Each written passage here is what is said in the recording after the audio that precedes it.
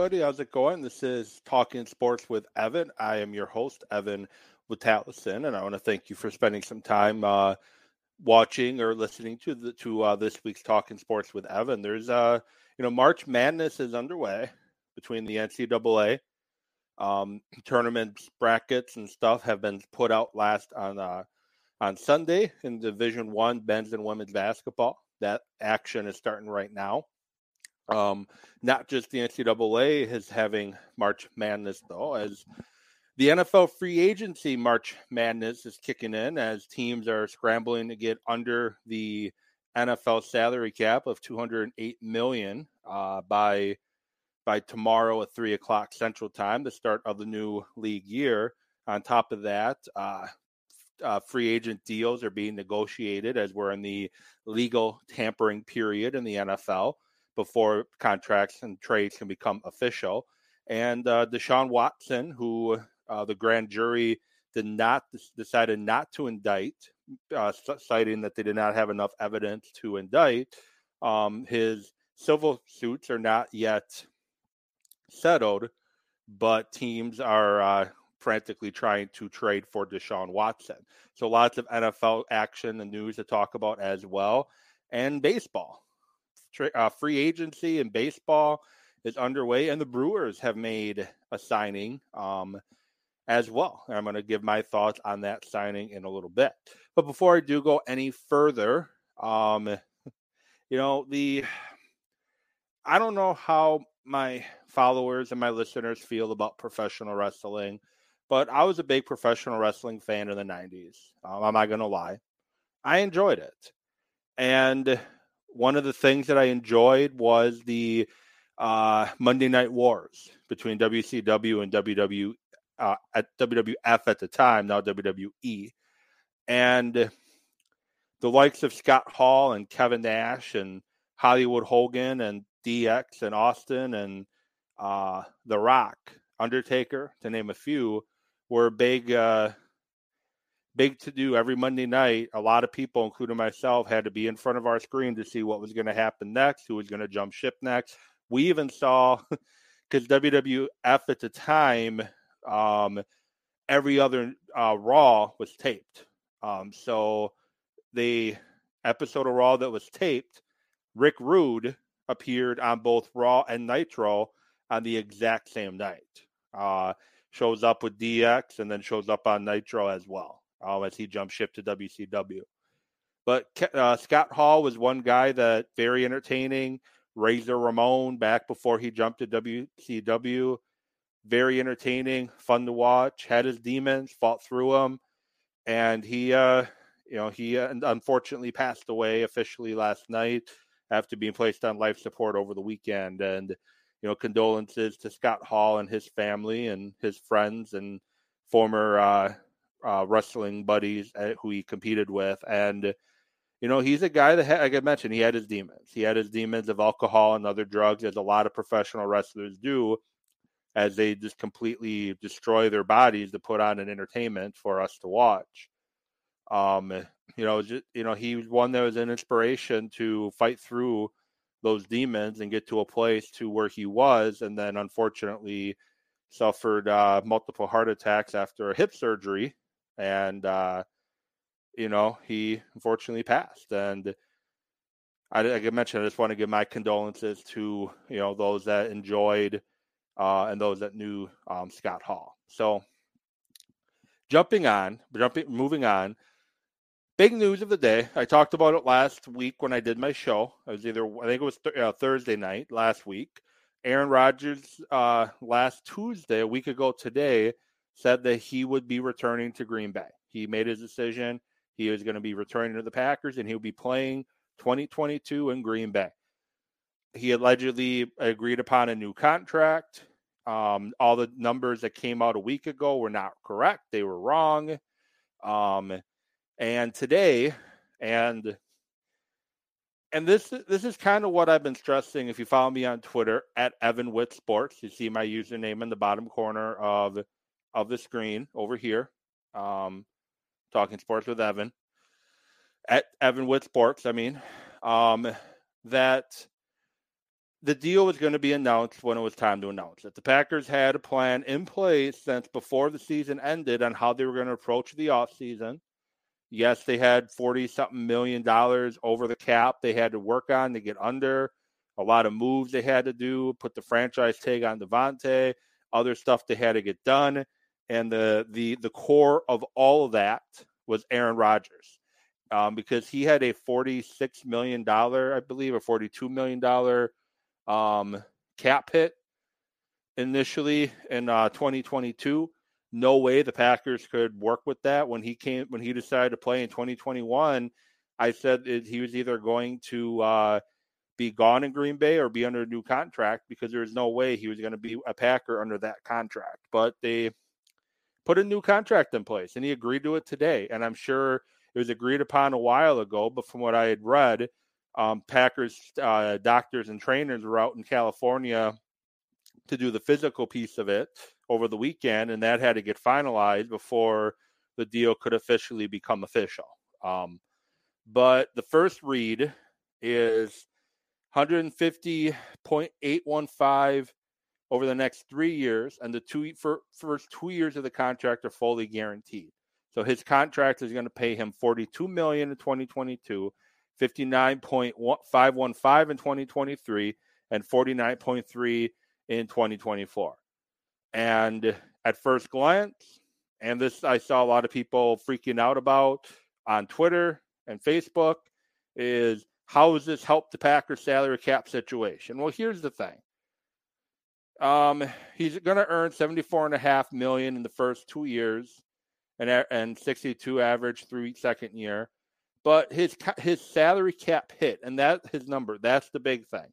His salary cap number was decreased by $18 million, and he is now counting against the cap go to over the cap, and he is now counting $28 million against the cap. Much more manageable to work with if you're the Packers. They basically just have one to two more moves they have to do to get the cap under the cap, and then they have some other moves they can do to make money work to potentially bring new people in, potential free agents. It can be done, and it's exactly kind of what I expected. Rodgers is basically committed to playing in Green Bay for the next 2 years.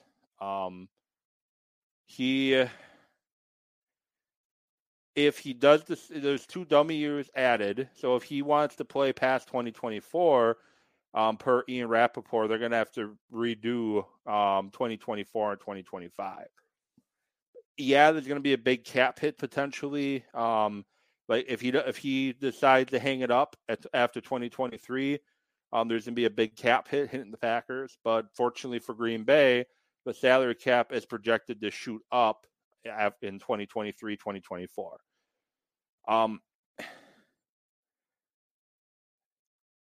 Keeping Rodgers is key, and they are keeping him. And if you want a comparison to what the Packers just did with Rodgers, think of what the Saints did with Drew Brees before he retired. Kept manipulating the contract in a way that is going to lower the cap hit, but lower the cap hit, keep him in town, and allow them to re-sign guys and potentially bring in new guys. And re-signing your own guys is as good, if not better, than bringing in guys off the street. Because the guys you're keeping, and I'll get to those in a minute, are guys that have spent time in your system, in your team, guys you've seen up close and personal for a number of years. You're going to feel more comfortable with them on the field over somebody that you may not know. So I guess for those watching, those listening, your thoughts on Aaron Rodgers' contract. I personally like it. I thought it was smart. I thought it was a good deal. They get a lot from it, and they can keep the team, basically, with a few exceptions, keep the team together at least for the next 2 years. Other things the Packers have done is they extended Preston Smith, a new contract for him, which his cap hit got lowered to 11 in 2022. and it's definitely helping the Packers salary cap quite a bit. They released Zadarius Smith, which I expected to happen. I know some people would prefer to keep Zadarius Smith over Preston Smith, but the big difference between Zadarius Smith and Preston Smith is Zadarius Smith is coming off a pretty major back injury that limited him to a handful of snaps in week 1 and a handful of snaps in the NFC divisional round. Preston Smith has missed 1 game in his entire career in the NFL. He's also better on the edge against the run. You're locking up and securing Preston Smith because you know he is going to be available every day. You know that's going to happen, and you can't afford to let him leave that room. Other moves they did, they released Billy Turner. Again, not surprised. That's a move I expected them to make once the season ended. Another guy who availability was important. He wasn't healthy towards the end of the year. He played not healthy in the divisional round. Probably shouldn't have played. Probably should have put Yosh Nijman at left tackle instead of Billy Turner. But, Packers did what they did, put a hobbled player at left tackle, and they're designating it that he failed the physical is how they're designating it for Billy Turner. And they also re-signed Campbell, which is huge. He was a huge addition to this Packer defense. He had a missed tackle percentage of 2%, one of the tops in the NFL. Sure tackler, made plays all over the field, underrated in coverage. And he's a player that definitely earned his money. And his cap hit in this season is a pedestrian $4.2 million. That's his cap hit this year. That's a steal for the production you got from him. I've heard that Rasul Douglas is likely potentially coming back as well. But with the move, and then tendered Allen Lazard too, so he'll be due about just under $4 million this year. And the Packers are still about $7 million over the cap. They still have some work to do, but that work can easily be done.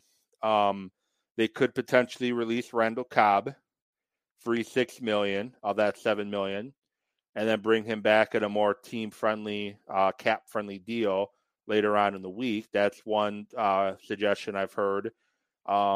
As of now, they're not touching Mason Crosby's contract, but they can always restructure his contract. Adrian Amos, they can restructure or they can either restructure or extend. They can extend Jair Alexander to free up some money. They can restructure Mercedes Lewis to free up some money. And then Dean Lowry, they can restructure or release. And then the big thing is they can figure out a contract with Devontae. Devontae is a $20 million cap number, the $20 million hit against the cap right now. If they can renegotiate and extend Devontae, there's a good chance they can cut that cap number in 2022 in half.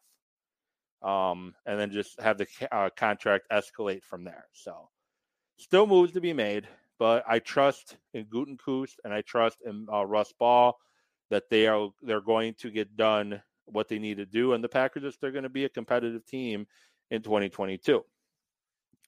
Other news around the NFL, Tom Brady's deciding he wants to play again. I didn't expect Tom Brady to come back, but I also can't say I'm not surprised that Tom Brady decided to come back. I know he gave some spiel about still having some unfinished business when he's a guy that has won 7 Super Bowls.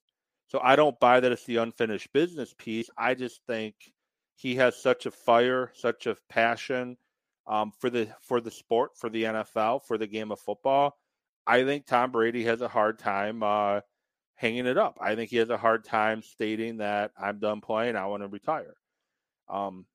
You see that. You saw that with Brett Favre in Green Bay, where he was constantly, will I, won't I? It's a tough decision. And, people were criticizing Rodgers for dragging out this decision for so long. Tom Brady's decide shortly after the Super Bowl, actually, I think it was the same weekend as the Super Bowl, that he was retiring. maybe he made the decision too quick. Maybe he didn't think it all the way through, and maybe he should have. If he would have thought about it more and waited, we're not having this rolling of our eyes and disgust at Tom Brady for deciding to come back. According to Pat McAfee, Aaron Rodgers strongly considered retirement. He strongly thought about hanging it up and retiring. Instead, he wanted to think it over and really decide what he truly wanted to do, and ended up being a contract extension. I don't fault Tom Brady for wanting to play again. It's fun to poke fun at him, but ultimately, Tom Brady's a competitor, and guys struggle when they retire because they're missing something in their life, and he's been playing professional football for over 20 years. So Kirk Cousins got a new contract, which the contract's absolutely ridiculous to me. For an average quarterback, he's a definition of average. His win-loss percentage is 500, roughly. He has 2 ties mixed in there. I think he's like 59, 59, and 2. That is Kirk Cousins' career winning record, 59, 59, and 2. And I know you can argue wins aren't a quarterback stat, but Kirk Cousins doesn't do anything sexy. He doesn't do anything that's going to blow the doors off the place. He's inconsistent. He's just an average player. He's average player at best. But yet he keeps getting these guaranteed contracts for ridiculous amounts of money. At the end of this current deal, he's going to have $230 million in career earnings. And good job to him. Him and his agent deserve a ton of credit for constantly getting people to continue to pay him money to be an average quarterback. He puts up some numbers. I'm not going to lie. He does put up some numbers, but he's not going to win you any games. He may lose you some games, but he's definitely not going to win you games. I think he's won 1 playoff game in his career, and he struggles in national televised games, Sunday Night Football, Monday Night Football. He struggles. And the other things you're seeing right now is a lot of stupid money being thrown around. And the Jaguars fit that component right now. And I know Jacksonville has money to spend, and they have a lot of work to do to try to put together a winning product. And Doug Peterson wants to try to win sooner rather than later. But to give Kristen Kirk a 4-year, $72 million contract that includes $37 million fully guaranteed and has a maximum value of a contract of $84 million, being paid, I think it's $21 or $22 million per year for a guy that has been nothing better than a number 3 wide receiver in his career at this point. And I know Arizona with Hopkins, it's hard to get a lot of targets your way. But before Hopkins got there, he's a guy that was inconsistent. He would have a big game and then go weeks before having another game. He's the definition of inconsistent. Zay Jones, 3-year, $24 million contract with a max value of $30. That's a lot of money for him. Cam Robinson received the franchise tag. That's a lot of money to Cam Robinson. And then Brandon Schaaf, 3-year, $49.5 million deal that includes $30 million guaranteed and $33 in the first 2 years of the deal. He's a guy that's hurt a lot. So you're really depending and throwing a lot of money to a guy that is hurt often. Aside from Russell Wilson trade, the Denver Broncos, 5 years, $70 million, $28 million guaranteed to Randy Gregory, defensive end from the Cowboys. And it's kind of funny. The Cowboys thought they had a deal in place. They're ready to announce it. Next thing you know, just kidding. He's signing with the Broncos now. And obviously none of these are done deals until tomorrow after the start of the league year. DJ Jones, 3-year, $30 million. Again, Broncos throwing a lot of money around. The Pittsburgh Steelers, Mitch Trubisky, a 2-year, $14.25 million contract with up to $27 million with incentive. That's a great deal. Basically $7 million a year for 2 years with some escalators that can make it higher. He's a guy that people had a lot of positive things to say about during his time in Buffalo. he's very limited quarterback, but he's kind of what Pittsburgh was looking for, a guy that can move the pocket, can stretch the pocket, a guy that can run a little bit. And he's a guy that can possibly help the Steelers make the playoffs and be competitive. He made the playoffs twice in Chicago. Cleveland Browns got Amari Cooper in a trade. Dallas trying to clear cap space left and right. They're sending a lot of money away. And unfortunately for Dallas, the reason why they're in this situation where they got to let a player like Amari Cooper go because they gave a big contract to Ezekiel Elliott. And unfortunately, they cannot get out of the contract yet. So they got to let guys like Amari Cooper go. But here's what you're going to see. I just gave you some examples. Here's what you're going to see in the first few days of free agency. A lot of stupid money being thrown around. Teams with money to burn are going to throw a lot of money all over the place to bring guys in. And guess what? In 2 to 3 years, a number of these guys are going to be free agents all over again, and the cycle is going to continue, mainly because, as I said a couple years ago, last year, when it came to hiring coaches, bad teams stay bad for a reason. If you want to be a consistent winner in the NFL, you look at what New England's done. You look at what Green Bay has done. You have to build. The big thing is draft and develop. Draft and develop your own guys, and then try to hit in the free agency when it's time. Patriots last year tried to hit in free agency, and they made the playoffs probably a year earlier than they thought. The Packers are a perennial playoff team year after year after year, and they got a pretty damn good roster. Now, from their spending spree 2 years ago or 3 years ago, and they brought in the Smith brothers, Adrian Amos and Billy Turner, only Amos and Preston Smith are left. But that's what happens. You throw a lot of money out there, and it doesn't work out, and you got to move on and try it again. So before I jump to the NCAA tournament and give you my thoughts on teams I think have a legit shot to win, Milwaukee Brewers signed one of my favorite non-Brewer players. First of all, spring training set to start on Friday, 3:05 against the Dodgers. Game can be heard on 620 WTMJ. Same with the game on Sunday. And Andrew McCutchen, one of my favorite non-Brewer players over the years. Andrew McCutchen signed a 1-year deal with the Brewers, and to me, that's a great deal. He's a guy that can play all three outfield spots. He can be your DH. He can allow Lorenzo Cain to have some days off, Christian Yelich to have days off and play DH. And you have a outfield rotation of Lorenzo Cain, Hunter Renfroe, McCutchen, Tyrone Taylor, Yelich. Those guys, you can rotate guys into the DH and in the outfield, and you got a lot of versatility out there. And at the end of the day, David Stearns and Craig Counsell love their versatility, and that's why you don't see the Brewers sign a guy as much as I would have liked Nelson Cruz, and the Brewers were tied to Nelson Cruz. Nelson Cruz is strictly a DH and a DH only.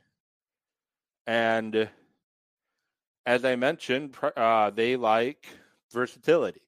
And with Andrew McCutchen, you have a guy, yes, he's older, but he can play 3 different outfield positions in DH. Tyrone Taylor can play all 3 outfield positions. Yelich can play both corners. Lorenzo Cain can play all 3. Luis Urias can play all 4 infield spots. Colton Wong can play second in DH. Willie Adames, shortstop in DH. First base is really the one glaring hole that the Brewers have currently with their team, and I think they probably will make another move.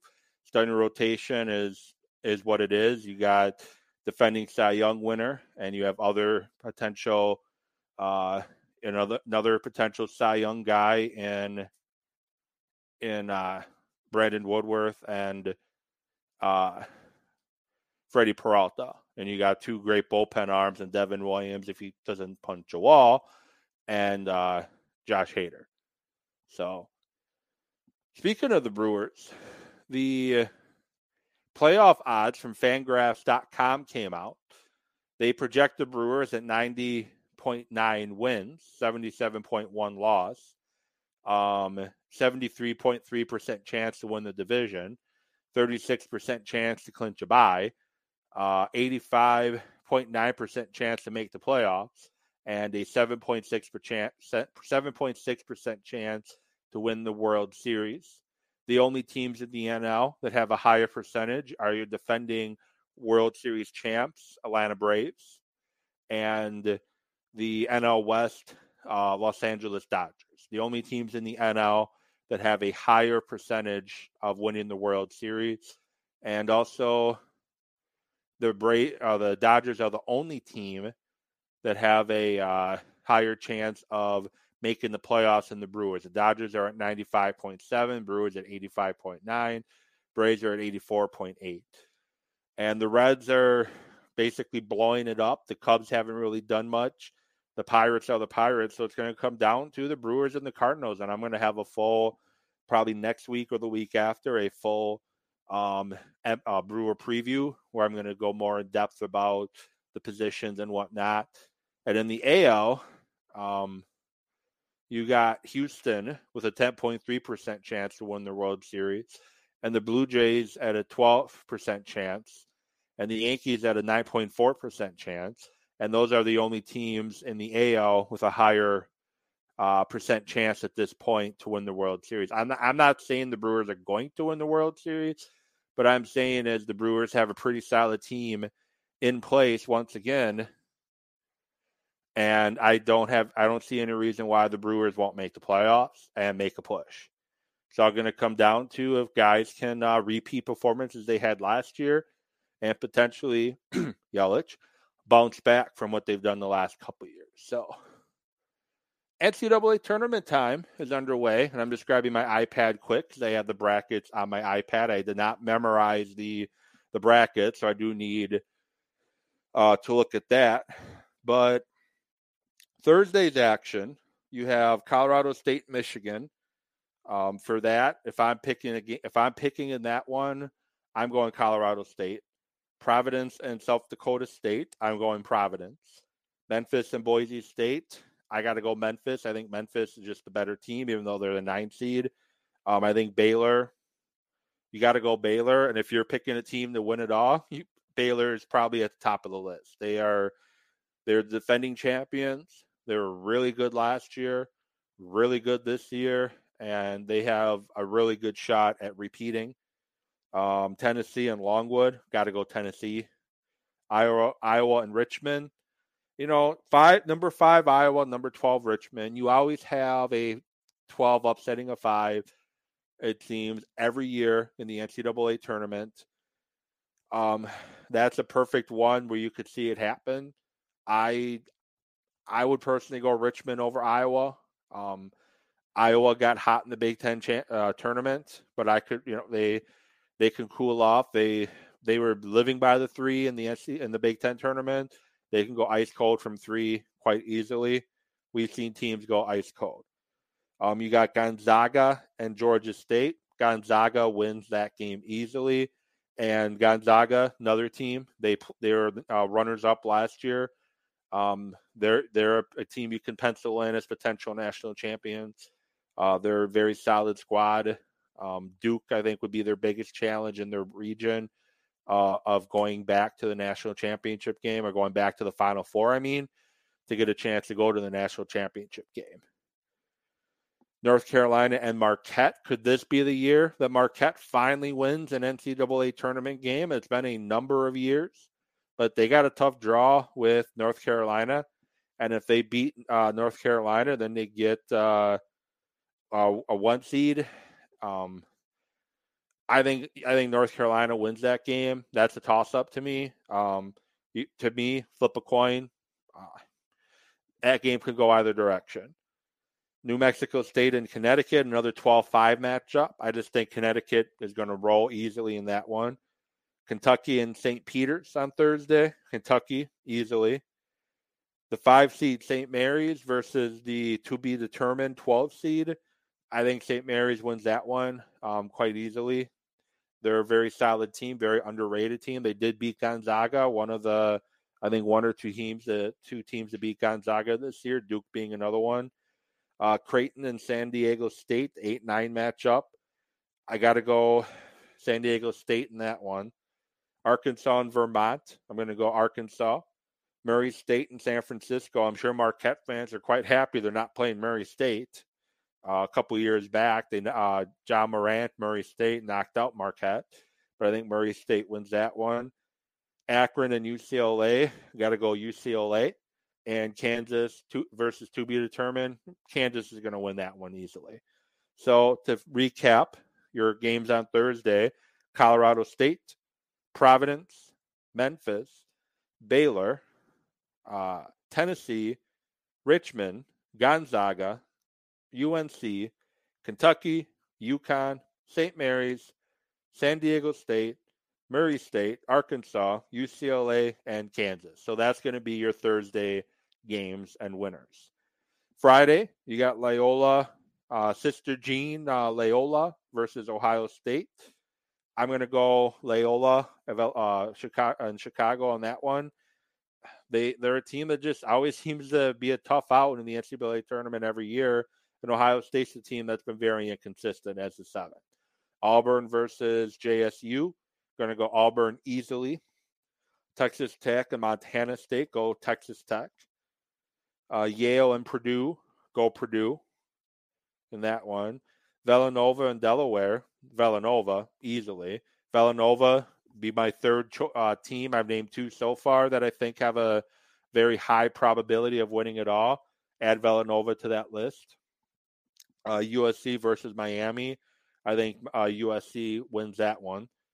Alabama versus to be determined.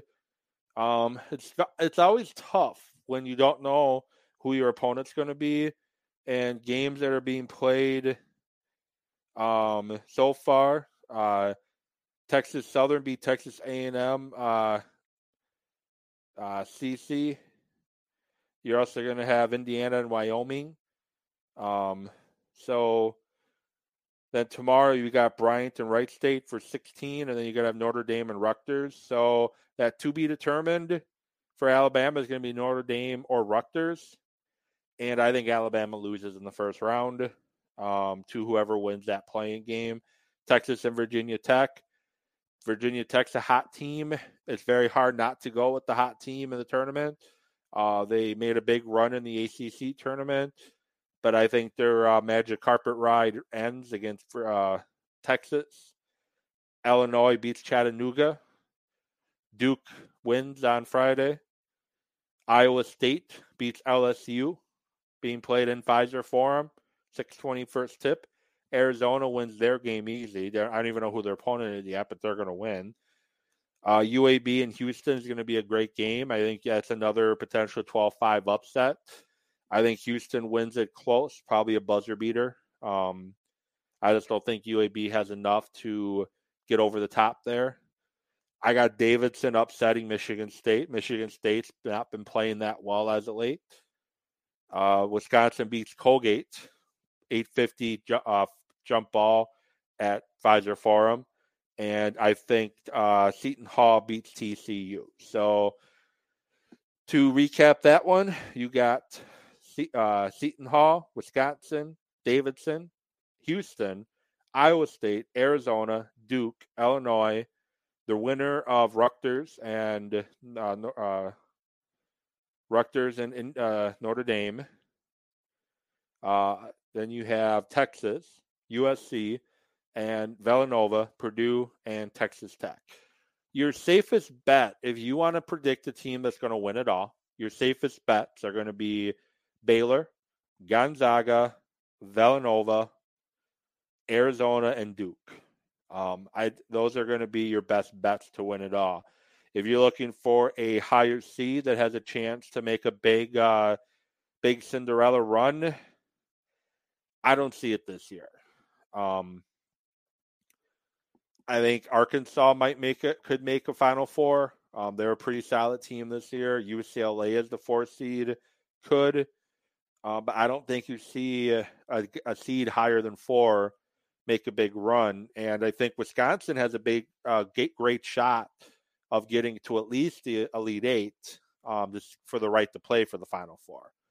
They have a pretty good pairing in their bracket. Jumping on to the women's tournament, if you're looking for upsets, I'm going to tell you right now, probably not going to have a lot that happens. They have their playing games, but I'm going to jump straight to the tournament Friday matchups. Miami beats South Florida. Colorado beats Creighton. South Carolina beats whoever they play. South Carolina in the women's NCAA tournament is a team that's likely going to be playing on the final day. Good shot to win it all.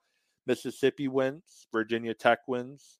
Nebraska wins. Iowa wins. Iowa is a team that has a good shot of running it and playing Final Four and it's in the championship game. Baylor beats Hawaii. Baylor's another one that has a really high shot probability rate of playing in the championship round. You got Maryland going to win on Friday, Utah, Georgia, and Louisville, Kansas, and Texas, Stanford, and Iowa State. So out of the games on Friday, if you want to pick a team in the women's bracket that has a really good shot at going to the championship round, Stanford, Iowa State, Texas, Louisville, Iowa, South Carolina. All pretty solid shots. South Carolina being the top shot, with Baylor being a close 2, Stanford being a close 3. In the Saturday games, Washington State will beat Kansas State. UConn will beat Mercer. UConn is now that they're healthy. There probably would have been a 1 seed if their best player doesn't get hurt, miss a good chunk of games. They're a team that can easily be playing for the championship. BYU will beat Villanova. Indiana will beat Charlotte. Ohio State will win. North Carolina State, another team that has a good shot. Tennessee has a great shot. Michigan will win.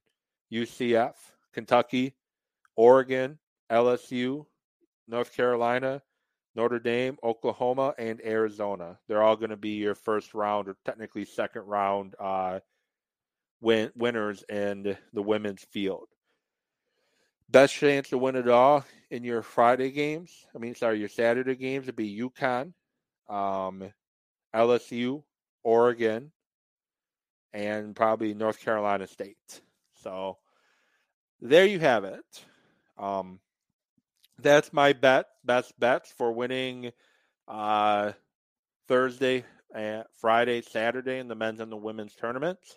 We'll see how accurate I am on Monday and following week. With that said, I appreciate you all watching, listening to the show, and I will get back at you next week. Talk the first 2 rounds of the NCAA tournament and more. Probably a lot of free agent frenzy going on next week. So with that, I will get back at you later.